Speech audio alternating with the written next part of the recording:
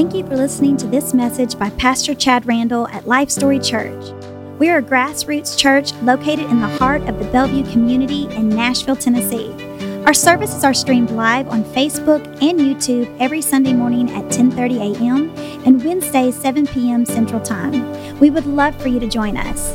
Now here's Pastor Chad Randall.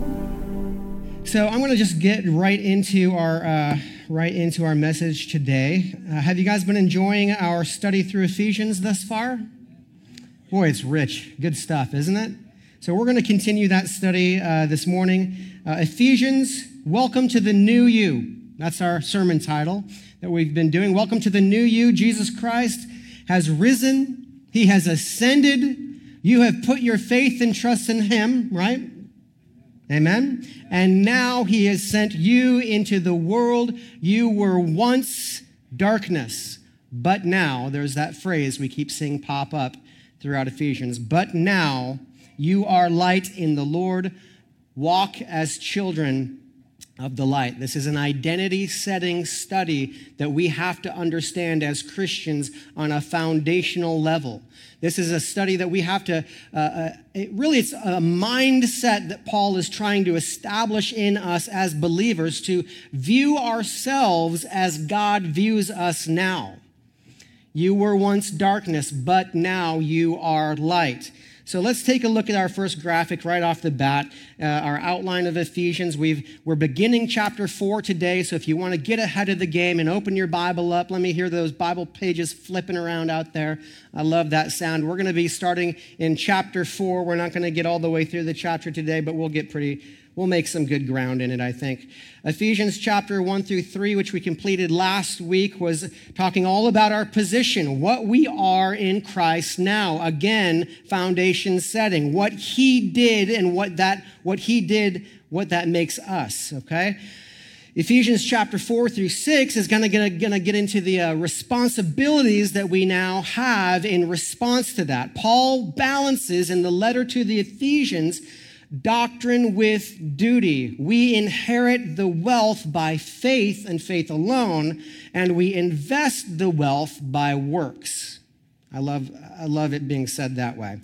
So let me say this, though, this morning, for anybody watching online or anybody who's a visitor here this morning and just curious about what this Christianity thing is. If you are not a Christian, let me say this.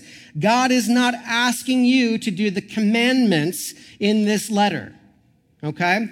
First, you must become a child of his through faith, and that's the only way that you do it, is by faith in Christ. You must become a member of his body. What follows in this epistle or letter from Paul is for those who have been redeemed and have heard the word of truth. You need to understand this. Dead men cannot walk no matter how insistently they are urged to walk. We have to understand that. The dead men must first be made alive. And that's what Paul's been talking about through these first 3 chapters. Paul has told us that we were dead in trespasses to sin. The only thing that makes us alive, hear this now, the only thing that makes us alive is by trusting in, putting our faith in the finished and complete work of the cross and the empty tomb. That's it. Faith plus nothing equals salvation. Not faith plus works. Not faith plus be a good person now. Not faith plus do this ritual now at your denomination and become saved. No, it's faith in his work. He did all the work. Faith plus nothing equals salvation.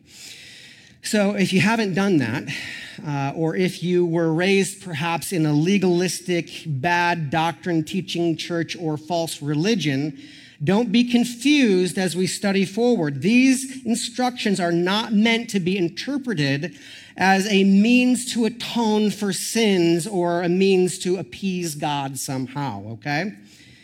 Let's look at this next graphic. As we move from chapters 1 through 3 into 4 through 6, there is a bridge here, and this is brought to us by Warren Wiersbe in his book on Ephesians. Through the first 3 chapters, Paul talked about our wealth that we have, and now he's going to talk about the walk that we should have. Our wealth, in other words, we are called by grace, going to be mirrored by now walk worthy and in unity. You are raised from the dead, so now put off grave clothes and walk in purity. You are reconciled to Christ, so now walk in harmony. Christ's victory was over Satan. We read about that in chapter 3. So Paul is now telling us, so walk in that victory. Amen? This is going to be good. I think you're going to like it. Today, I got a treat for you guys. I'm going to be teaching from the Old King James Version today. You ready? All right. You know, I always love, my favorite translation is the New King James Version. There's a lot of great different versions. I always love to read a version, though, that is based off the Textus Receptus Codex. For those who know what that is, you know what that is. In any case, we're going to go King James today because we're going to do a lot of word study. Paul really goes into some depth in this section of his letter, and we're going to take it apart in a lot of cases, word by word. Are you ready? All right. Verse 1, chapter 4, verse 1. I, therefore, the prisoner of the Lord, beseech you that ye walk worthy of the vocation wherewith ye are called.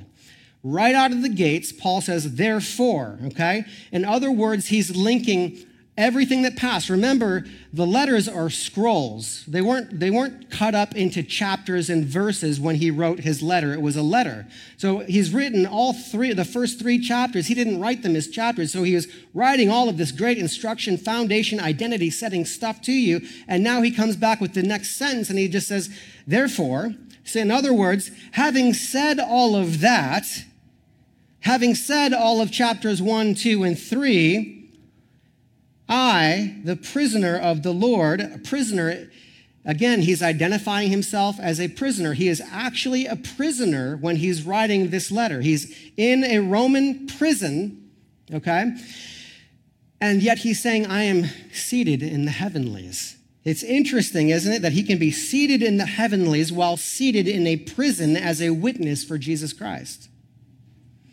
You are also seated in the heavenlies, though we still are in this life and we go through the struggles we do. And that's what Paul was trying to get accomplished and communicated to you. I, therefore, having said all that, a prisoner of the Lord, beseech you that you walk worthy of the vocation. What is a vocation? We know what a vocation is, right? What is Now, as a Christian, though, what is a Christian's vocation? It's simply to be seated in the heavenlies while you're still here on earth. So he beseeches us to walk worthy. That word beseech there, part of the reason I wanted to go King James is words like these. We just don't use them very much anymore, do we? But I love it being said this way because what that word beseech means, it's a better direct correlation and definition to the Greek, which in the Greek, Paul was saying, I earnestly beg you. This thing is the living word of God, agreed? When the Holy Spirit, through that mouthpiece of Paul, comes to us and says, listen, I'm begging you, I'm going to pay attention, right? Anytime Paul uses that word, Peter uses that word in his letters, you got my attention. If you're begging me to pay attention to something, I'm begging you earnestly that you walk worthy of your new position in Christ that you are called to. The main idea through the first 16 verses of chapter 4, you're going to see is very important for us as the body of Christ, for the church to get and to understand. It's about unity. Unity. What unifies us? Can we see this next graphic? What unifies us? Well, the Old Testament, God would say to his people, obey me and I will bless you. We've read the Old Testament a little bit, right? We understand the dynamic that was there. Obey me and I will bless you. Now we have a new dynamic that Paul makes very clear. I have already blessed you is what God says now. I have already blessed you. Now, in response to my love and grace, obey me. I can get behind that, can't you? That should be unifying. The world says do something to become somebody, but the word of truth says be somebody, and then you can do something. That's why this is so important that we get this study and we get it deep down. We get it here and we get it here because we need to first be who we were created to be. We need to see ourselves how Jesus, how the Father sees us, or we'll never be able to do what he has planned for us to do and prepared for us to do. We won't have the confidence. We won't have the self-worth. We won't have the boldness. We've got to get this deep down. So unity. This is a very, very important message for you, everybody. Henry H. Halley, one of my favorite old Bible scholars, 100 years old Bible scholars, said this.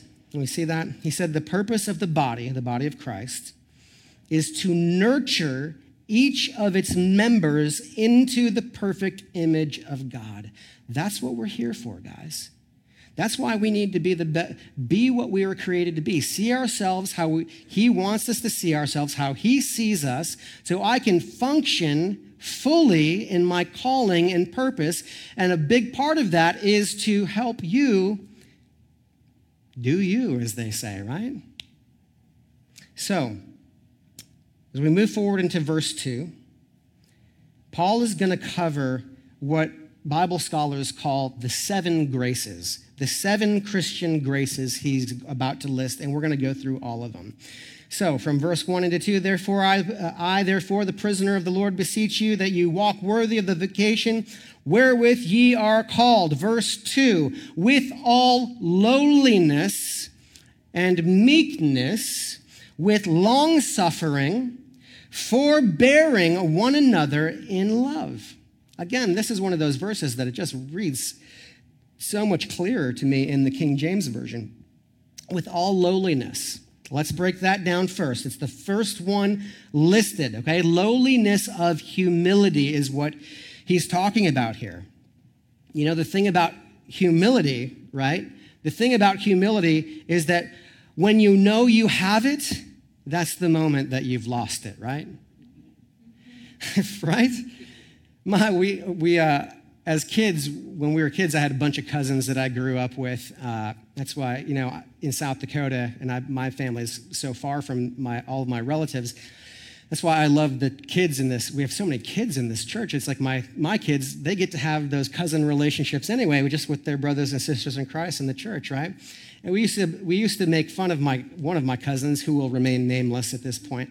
But anytime he did something that he thought was cool, or he told a joke that he thought was funny, he'd stick his tongue in his cheek like, he was so proud, right? I can't help but think of it every time. At the moment you think, I'm so humble, you've lost it. No, you're missing the point, right?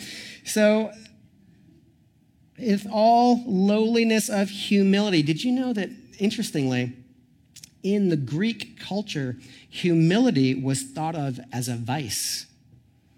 Not a good thing, actually. Thought of as a vice. And humility, they thought, was something that should just be practiced by slaves. That's interesting. But Paul makes the point here. Paul states that saints should be completely humble in their daily walk. And that is something we need to strive for. Lowliness is the opposite of pride. The opposite of pride. Pride of race, right? We see a lot of that today. Pride of face, right? And pride of grace. We see it, pride comes in all forms, and whenever it comes, it divides, no matter what. On the other hand, Christians we shouldn't be promoting false humility either. We want to be humble, but it needs to be genuine humility, right? Genuine. Unlike through Scripture, we see many different characters pop up. Pharisees, they pretend to be so pious and so humble, and they're arrogant and full of pride, right? So, lowliness, the virtue, I think I have this on the graphic. First one, First of the 7, lowliness. This virtue is listed first because of Paul's emphasis on unity. Pride promotes disunity. Humility promotes unity. You get it? So let's cut the pride out, right? It's thinking of yourself third, right? As a Christian, who should be first in your life? Anybody? God, right? Who should be second? Others. Well, you guys are smart. I'm coming in third place here already. I'm probably even further down the list after that. So, 2, second thing, with all lowliness and what else? Meekness. This is my favorite one. I love this. Meekness is mentioned 8 different times in the New Testament. Hear me here, all right? Meekness is not weakness. Don't be confused on this. It is power under control with nothing to prove to anybody else. Moses was meek. We read that in Numbers chapter 12, verse 3. Yet he also got very angry in Exodus chapter 32, right? Jesus was very meek. He's referred to as meek in Matthew chapter 11, verse 29. Yet he got very angry when he turned the tables over in the temple, didn't he? So meekness it's not weakness. Meekness is this. It's simply bowing yourself to the will of God.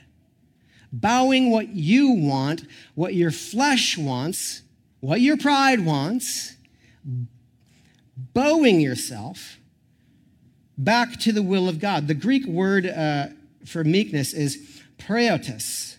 Praeotes. I'm trying to sound like the guy on the translator app. I was listening to it over and over so I could get it right. And I'm blowing it. Praeotes, right? I bring the Greek up here because it's used for a soothing medicine, but it's also a word that is used for a colt that had been broken. That sounds like some of us, right? Some of y'all need to be the colt that's broken, right? No, nobody here. Certainly I have been in my life, or a soft wind. But meekness, not weakness, it is bowing ourselves to the will of God against even our fleshly nature. So with all lowliness, with all meekness, with all long-suffering is third. Long-suffering 12 times in the New Testament. This means long-tempered. We need to be long-tempered with each other in the church. Long-tempered. This is the ability to endure discomfort without fighting back. Long-suffering in whatever it is, in circumstances or in relationships, sometimes especially in relationships. Long-suffering. Forbearing one another in love. Forbearance. Again, this is one of those King James words that I think the other translations don't do it justice, because forbearance is lovingly putting up with all that is disagreeable in other people, okay? Lovingly don't you know, I don't care, you can't tell me otherwise. I know you're a sanctified believer and everything else, but you can't tell me that some personalities, even in people that you love, some personalities just rub you the wrong way. Anybody? Amen? You love them. You know you're supposed to. You know you have to. You pick your friends, but not your family. And now we're all family in the kingdom of God, right? Some personalities just rub you the wrong way. That's where this comes in really handy. Forbearance. Lovingly putting up with all that's disagreeable in other people. It is actually listed as a fruit of the Spirit in another place by Paul, 1 Corinthians chapter 13. Okay? So, with all long-suffering, forbearing with one another in love. Verse 3, endeavoring to keep the unity of the Spirit in the bond of peace. There's your last 3. Endeavoring, unity of the Spirit and in peace. I took unity of the Spirit first for some reason. It must have been late. All right. Unity in the Spirit. You know, in John chapter 17, verse 21, Jesus prayed that the church would be as one as he and the Father are one. That's his desire for this body, for everybody, as a matter of fact. Everybody, as a matter of fact, right? Do this for me, okay? Anybody ever been to like a play where they have an orchestra in the pit? Or been to the symphony, anybody? Remember, before they start playing and before the curtain drops or opens or whatnot, they tune, right? I love that sound. I don't know what's wrong with me. But you come in and everybody's playing something different and they're tuning and they're running a part real quick, but and it just sounds like chaos, right? It does. So you got to think about it. Unity in the Spirit, it's basically like everybody's tuning in the orchestra pit versus the harmony under the leadership of the conductor. And the Holy Spirit is the conductor, and he brings us all into unity so we're not all doing our own thing, making a big racket, right?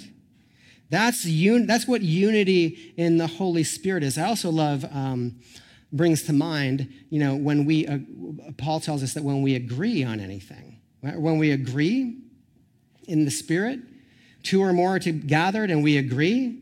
I can't think of where that verse is. I need my reference manual, the Bible. Where 2 or 3 agree, that word in the Greek is symphonu, where we get our word for symphony.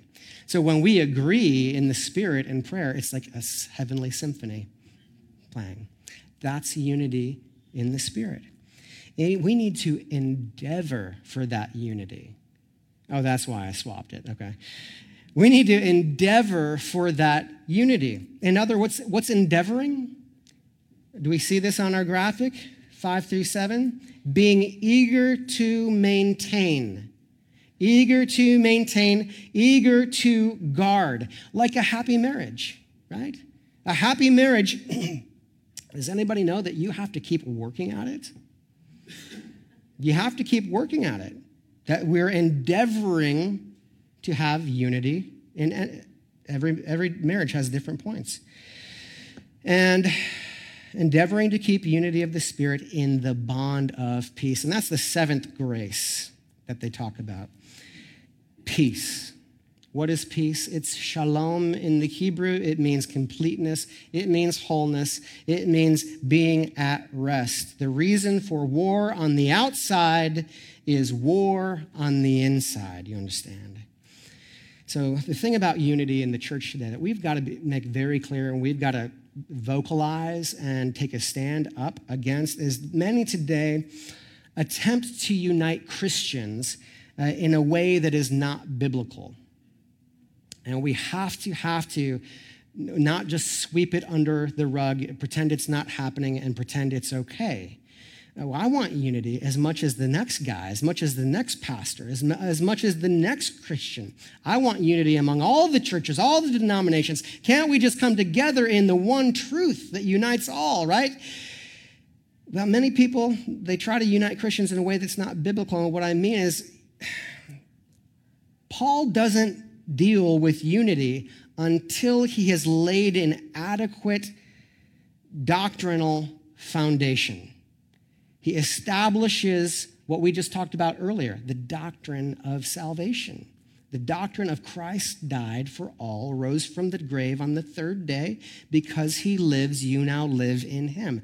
That has to be the foundation of any church. Because the ecclesia is the Greek word for church. It just means we are called out into public to gather in his name. We who believe in him and therefore are signed and sealed by the Holy Spirit, by faith, we gather. But if we're believing in different things and different methods, if I am a pastor who's standing up here saying, all right, believe in faith and now you're saved, okay? But now I'm going to need you to go do these works to stay saved. If I'm that pastor, that's a different gospel. That is a different doctrine that I'm teaching, okay? How can another pastor who teaches faith plus nothing equals salvation come alongside me and be in unity with me if I'm teaching a different gospel? It's impossible. But there's those out there that want to unite Christians by ignoring doctrinal differences. Christians are not to agree to false doctrine for the sake of unity. There it is. Amen? Romans chapter 16, verse 17 through 20 makes that clear. 2 John, verse 6 through 11 makes that clear. It can't happen. On the other side of things, we look at the church of Ephesus, which is referenced as one of the 7 churches in Revelation, and we realize even though they had great doctrine, they also ended up having problems as well. So just because your doctrine is pure, it doesn't mean that you're necessarily spiritually pure as well. So you can't take anything for granted. Okay?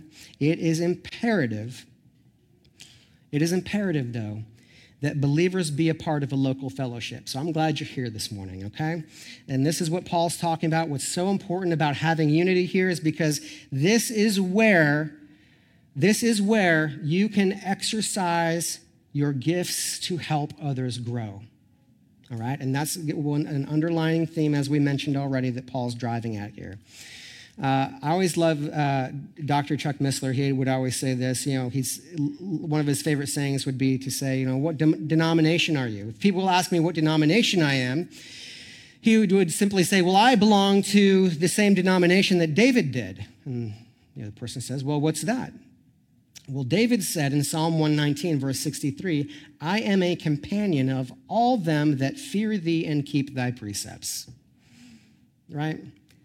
And that's real. So all of this separation, I know there are different denominations for different reasons, and unity can come if the doctrine is pure and the differences are gray area that Paul said don't argue about this stuff, right? We can come together with other churches. I'm not saying that, don't get me wrong, but the doctrine has to be pure. It can't be a different gospel.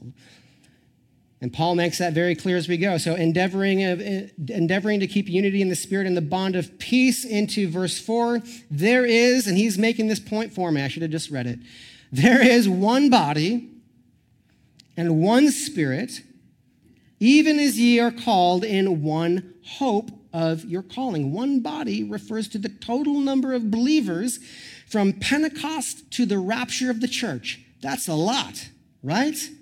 This one body is also referred to sometimes as the invisible church, but it is not wholly accurate because all true believers should be visible, right? We should be visible in our communities.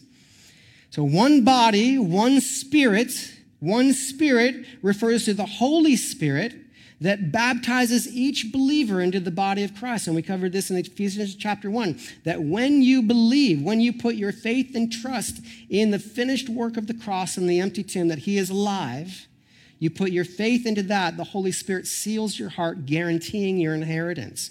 Now, from that point forward, he'll put new desires in your heart, and he'll prepare good works for you to step into. So you'll desire to do good work. Good works will follow, but not as a part of the purchase price. Your works are a result of your transformation, not a means to the transformation. The work of the Holy Spirit is to unify believers in Christ. This is the unity that the believer is instructed to keep. So one Spirit, one hope. And what is our hope? Ron, what's our hope? What is our blessed hope? Come on. Harpazo. Titus chapter 2, verse 13. Our one hope, the return of our Lord to take us to heaven. Ephesians chapter 1, verses 13 through 14. This is the blessed hope that Paul spoke about to Titus.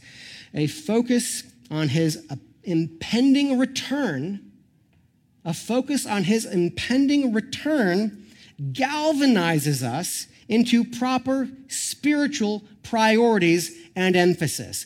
If you think Jesus is coming back this afternoon, it's getting real, right? Well, I only got a few hours left. Let's get together and do something for the Lord. Let's go save some people. Let's go tell people about Jesus at the park. Should we? We got to tell as many people as possible because he's coming at 4, right? If you knew the blessed hope was here, right? Some of y'all might even make a sign and just stand on the road, right? Crazy people. I tell you what. Oh my. One body, one Spirit, one hope. Verse 5, one Lord, one faith, one baptism. One Lord. Who's that? Jesus Christ. Yeshua HaMashiach. His lordship over believers brings into existence the unity of the church. Two believers, two people claiming Jesus Christ, they should be in unity. They should be in unity on that one thing, if nothing else. You know, someone asked Gandhi, you guys know who Gandhi is? Yeah. Spiritual leader of India, right? Somebody asked him, what is the greatest hindrance to Christianity in India? Do you know what his response was? Christians. Yeah. One faith refers to the body of truth called the Apostles' Doctrine. The early Christians recognized a body of basic doctrine, basic doctrine that they taught, that they guarded, and they committed to others. My yoke is easy. The Lord's yoke is easy. His burden is light, right? The gospel is simple, so simple as a matter of fact that a child can understand it. It's beautiful. If the doctrine that somebody's throwing on your back is too heavy for you to carry and you want to give up, there's something wrong with it. There's something wrong with it. Augustine said this, there must be substance to form adhesion of believers, and this substance is correct doctrine. Augustine, to that point, said this. He said, in essentials, unity. In non-essentials, liberty. In all things, though, agape. Right? In essentials, unity. And what are the essentials? Good doctrine. Okay? Non-essential, it's not doctrine. We can have a conversation about it. You know, when do you think we're getting raptured or whatnot? You know, I say it pre-trib. I'm all that. We can have a conversation about that and still be in unity, you understand? Okay? Amen? One baptism. One baptism. This is a reference here. Paul's referencing back to Ephesians chapter 1. The baptism of the Holy Spirit of the believer that seals the heart when they put their faith in Jesus, right? That is the real baptism. We need to understand that. What we're going to do on next Saturday, for our baptism service, that is a ritual baptism, okay? It is something we do which is representative of what has already happened in the person's heart when they believed, okay? We need to understand that. Water baptism is a symbol of the real baptism of the Holy Spirit by which believers are actually made into believers, okay? 1 Corinthians chapter 12, verse 13 says, for by one Spirit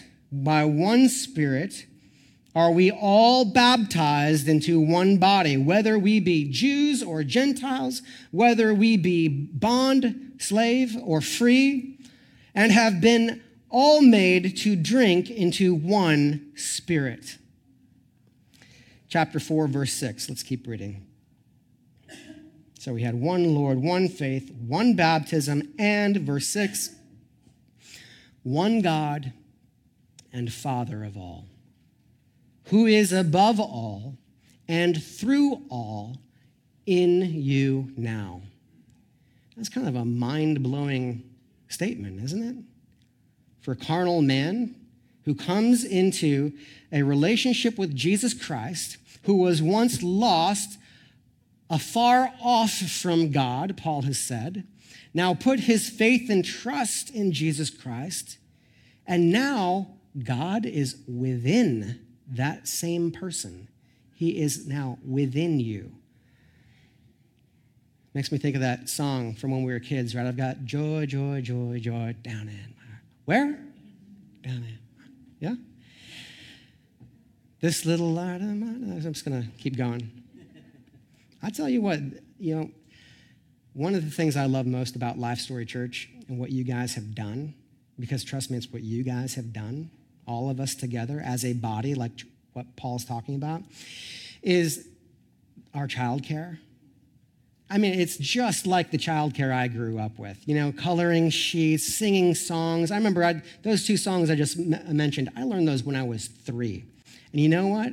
That got deep down in my heart. Where? Oh, man, God is good. One God and Father of all refers to God's fatherhood of believers. We are reborn into his family. We say the house of God, right? Because in the Hebrew, house means family. So you're in the house of God this morning. And John's probably like, what? No, it's the Rutledge, right? This is my event space, right? No, wherever we are the house of God. It's family. Family. We're reborn into his family. Paul likes to emphasize the Father. He's been doing it all this letter. In the Lord's Prayer, what does that open with, right? Our Father, not my Father who art in heaven, no. Our Father, unity. And there's only one Father. And this might be hard for some to hear. It might be hard for some emergent church folks to hear, but he's not the father of unbelievers. He's not the father. Sonship can come only through Christ Jesus. We're reborn through baptism by faith. Verse 7, let's keep reading. But unto every one of us is given grace according to the measure of the gift of Christ. Now, this is cool. Now, Paul moves from what we have in common to how we differ now, to how we differ from one another. In the natural realm, we have abilities, right? Although we are, in this respect, not all created equal, in the spiritual realm, each believer has at least one spiritual gift, which makes them just as important as any other part.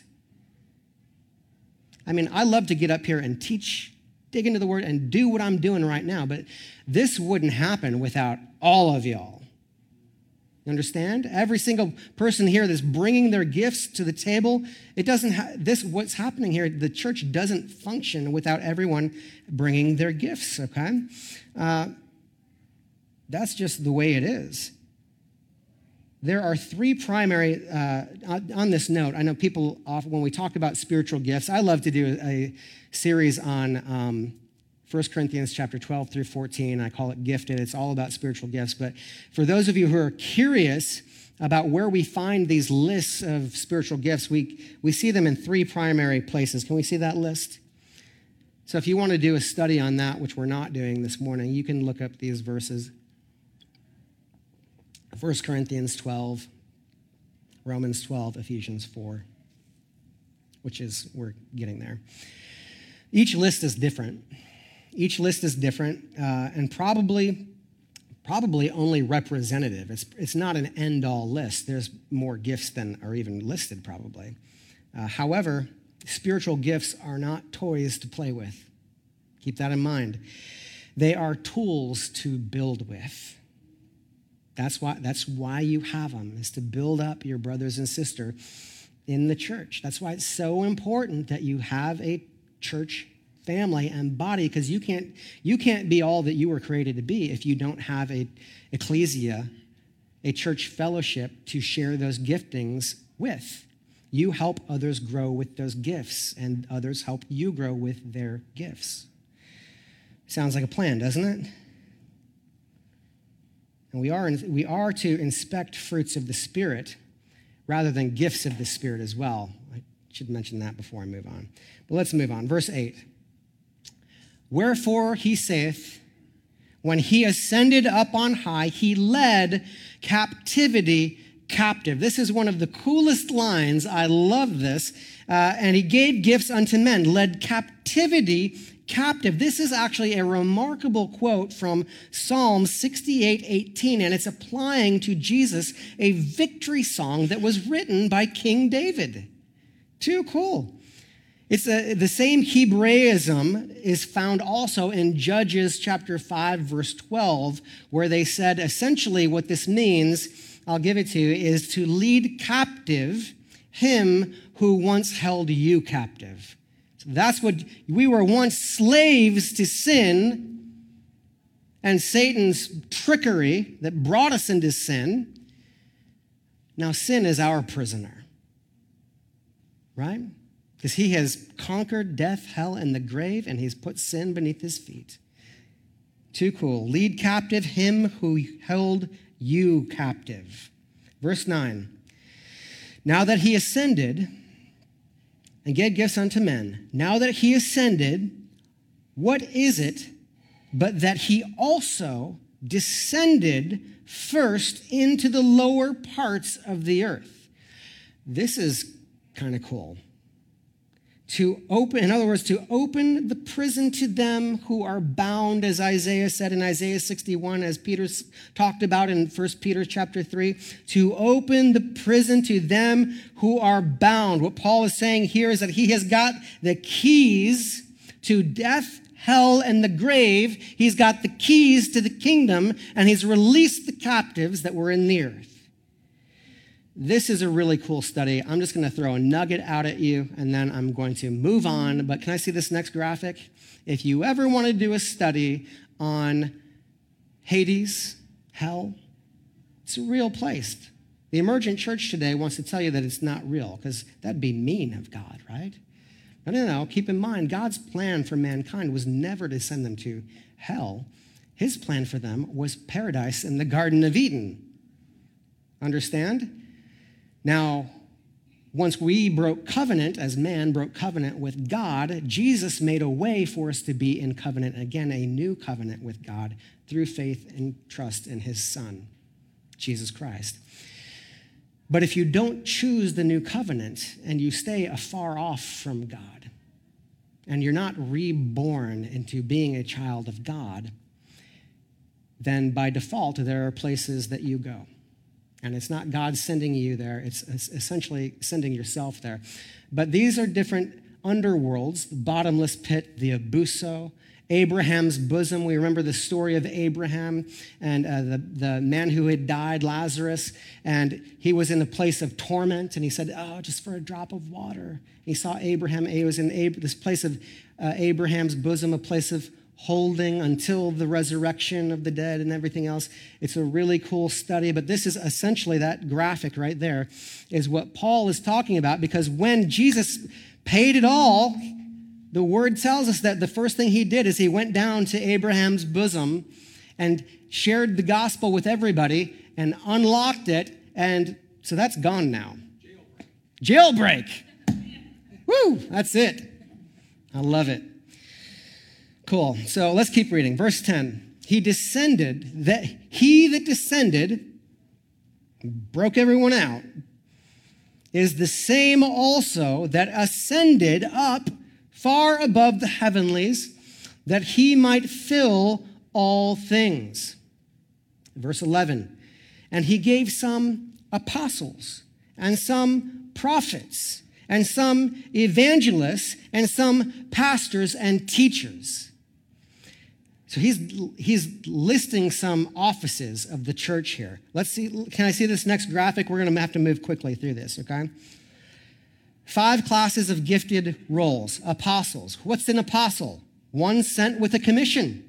A disciple is a follower or learner. An apostle is a divinely appointed representative. Strictly, they were to have been personal witnesses to the resurrection, according to Acts chapter 1 and 1 Corinthians chapter 9. These are the men, the apostles, that laid the foundation. Once laid, they were no longer needed. In a broad sense, all Christians today have an apostolic ministry, essentially. Aren't we all just building on Paul's foundation of Ephesians right now? Yeah. Prophets, who are prophets? Well, look, guys, this is not necessarily fortune telling here, predicting the future. That's not necessarily all prophecy is, okay? It's simply someone who's a foreteller of the word of God with purpose. The purpose is edification, encouragement, and even consolation, we find in 1 Corinthians 14, 13, see the references. Evangelists. Who are the evangelists? Bearers of good news. Evangeline, my daughter. Evangelist is the root of her name. We tell her all the time. Bringer of the good news. To win the lost is the purpose. To win the lost is the purpose. So these are spiritual obstetricians, in other words. Spiritually, they're in the birthing business, okay? Birthing believers, that's what they do with their gifting. And then there's pastors, shepherds. Shepherds feed and lead. These are the pediatricians. That's all I am, really, right? They feed and lead. And 5 teachers. Teachers, since the word some is not repeated, suggests that we have one office, pastors and teachers, with 2 different ministries in the same gift. And I'd vouch for that. And verse 12. Verse 12. Why these offices? For the perfecting of the saints, for the work of the ministry, for the edifying of the body of Christ. That's why all of these different offices, okay? The pastor is not called to do the work for you. We have to do this all together, okay? The pastor is called to equip the saints unto the work of the ministry that we're all doing together unto the building up of the body of Christ. Chuck Missler, Dr. Chuck, my teacher, said this. He said, the greatest tragedy of our churches is biblical illiteracy in the pews. I concur. But not at Life Story, amen? I mean, think about this. Would you get into an airplane if the pilot didn't know more about flying than the average church member knows about the Bible? No way. Not a chance. But not here, of course, right? So, I love it. The good news is that when sheep are well fed, they multiply, right? Verse 13, I've got 3 more verses and we're going to be done today, okay? 3 more verses. I'm pushing it, I know. Do I have 3 more verses, guys? The Sunday school teachers probably think differently, but verse 13, till we all come in the unity of faith and of the knowledge of the Son of God unto a perfect man. That word perfect there, by the way, means mature. So ladies, if you're looking for the perfect man, you need to be looking for maturity, all right? Which isn't necessarily me when I'm watching a Broncos game, but still, right? Unto a mature man, unto the measure of the stature of the fullness of Christ. What is that's an interesting phrase there, the measure of stature. Well, these measures start in verse 13, 14, and 15, and 16. The measures of maturity, in other words. Here's the measure of statures. We have that graphic. Christ-likeness, stability, truth joined with love and cooperation. That's the best dating advice I've ever given right there. That's what you're looking for. Verse 14. That we henceforth be no more children tossed to and fro, carried about with every wind of doctrine by the sleight of man and cunning craftiness, whereby they lie in wait to deceive. Too often, church, we are willing participants. Too willing. We're too willing to gobble up what we want to hear from anyone who will tell it to us, okay? We can't be, okay? We no more toss to and fro, okay? Verse 15, but speaking the truth in love may grow up into him in all things, which is the head, even Christ. Speaking the truth, or it could be said manifesting the truth in love. This is my jam right here. Speaking the truth in love. Speaking the truth, and do people even still say this is my jam anymore? I don't know. I love this. Speaking the truth in love. I say it all the time. You cannot separate truth from love and it still remain love. I know that's a hard pill to swallow for the emergent church, the majority church today, to swallow, but the just love, man. I'm just telling you guys, yeah, we want to love everybody, okay? But the crowd that says, come as you are and stay as you are, that crowd, guys, you cannot separate truth from love and it still be truth. And I say that out of love. Dr. Chuck says truth without love is brutality. And that love without truth is hypocrisy. But I like to say that love without truth is not love. You're just being polite. So, one more graphic. Truth unites, lies divide. Love unites, selfishness divides. If you're unwilling to share the truth, hear this now. You're being selfish. Proverbs 27, verse 6 reads, faithful are the wounds of a friend, but the kisses of an enemy are deceitful. Last verse, verse 16, and we'll close. I'll invite Leith forward.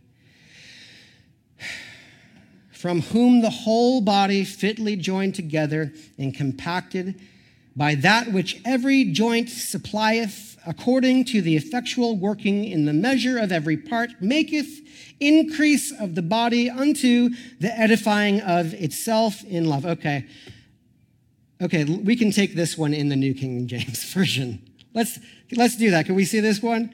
And then the New King James Version, verse 16. From the whole body, joined and knit together by what every joint supplies, according to the effective working by which every part does its share, causes growth of the body for the edifying of itself in love. Every believer, no matter how insignificant they may feel or even appear, has a ministry to other believers. Every single one of you. An isolated Christian cannot minister to others, and neither can others minister to them. And note the emphasis on love, lastly.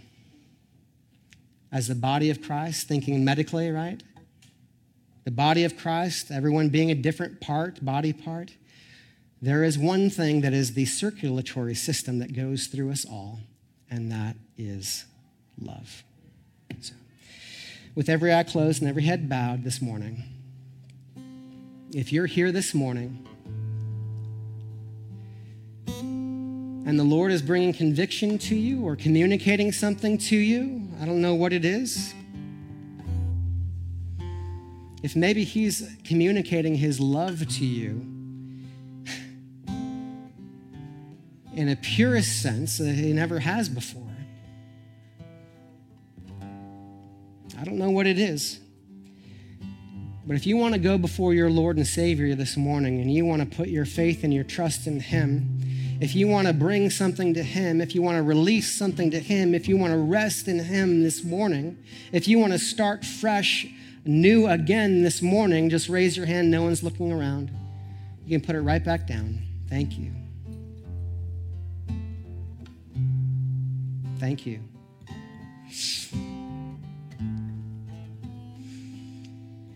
If you're here this morning and you want to say a prayer of recommittal to the Lord, or maybe give your heart to him for the first time and put your trust in him for salvation, for eternity for the first time. For the first time in a long time or the first time, raise your hand, put it down. We want to pray with you. Thank you. Let's pray, church. Heavenly Father, Lord, we thank you for your word. We thank you for its truth. We thank you for its faithfulness, Lord God. Lord, see the hearts of your people as they come before you, Lord. We can't navigate this life without you, Lord. We need you as much as we need our next breath. Thank you for your word. Thank you for your love and your faithfulness, Lord. We thank you for each other, God. Or we come before you, Lord, and we realize some of us have not been in unity. Some of us have not been bringing our gifts to the body. Lord, thank you for bringing that to our attention, Lord, and help enable us to do so, to plug in, to give, and to serve each other, to engage in that ministry that you've created us for. Help us discover the gifts that you've given each one of us, Lord. And help bring us into full unity as we know it's your heart's desire to do so, Lord. Now, those of you who are saying a prayer of recommittal, like I said, for the first time or the first time in a long time, let's say this prayer together as a body, church. Let's say it out loud. Just repeat after me. And if you're saying this prayer, I ask that you come talk to me or send me a message after service. Let's pray. Say, Jesus, I believe that you're God. I believe that you love me. Come into my heart. Make me new. I believe you died on the cross for my sin. I believe you rose from the grave on the third day. I trust you. Walk with me all the days of my life, and I will with you.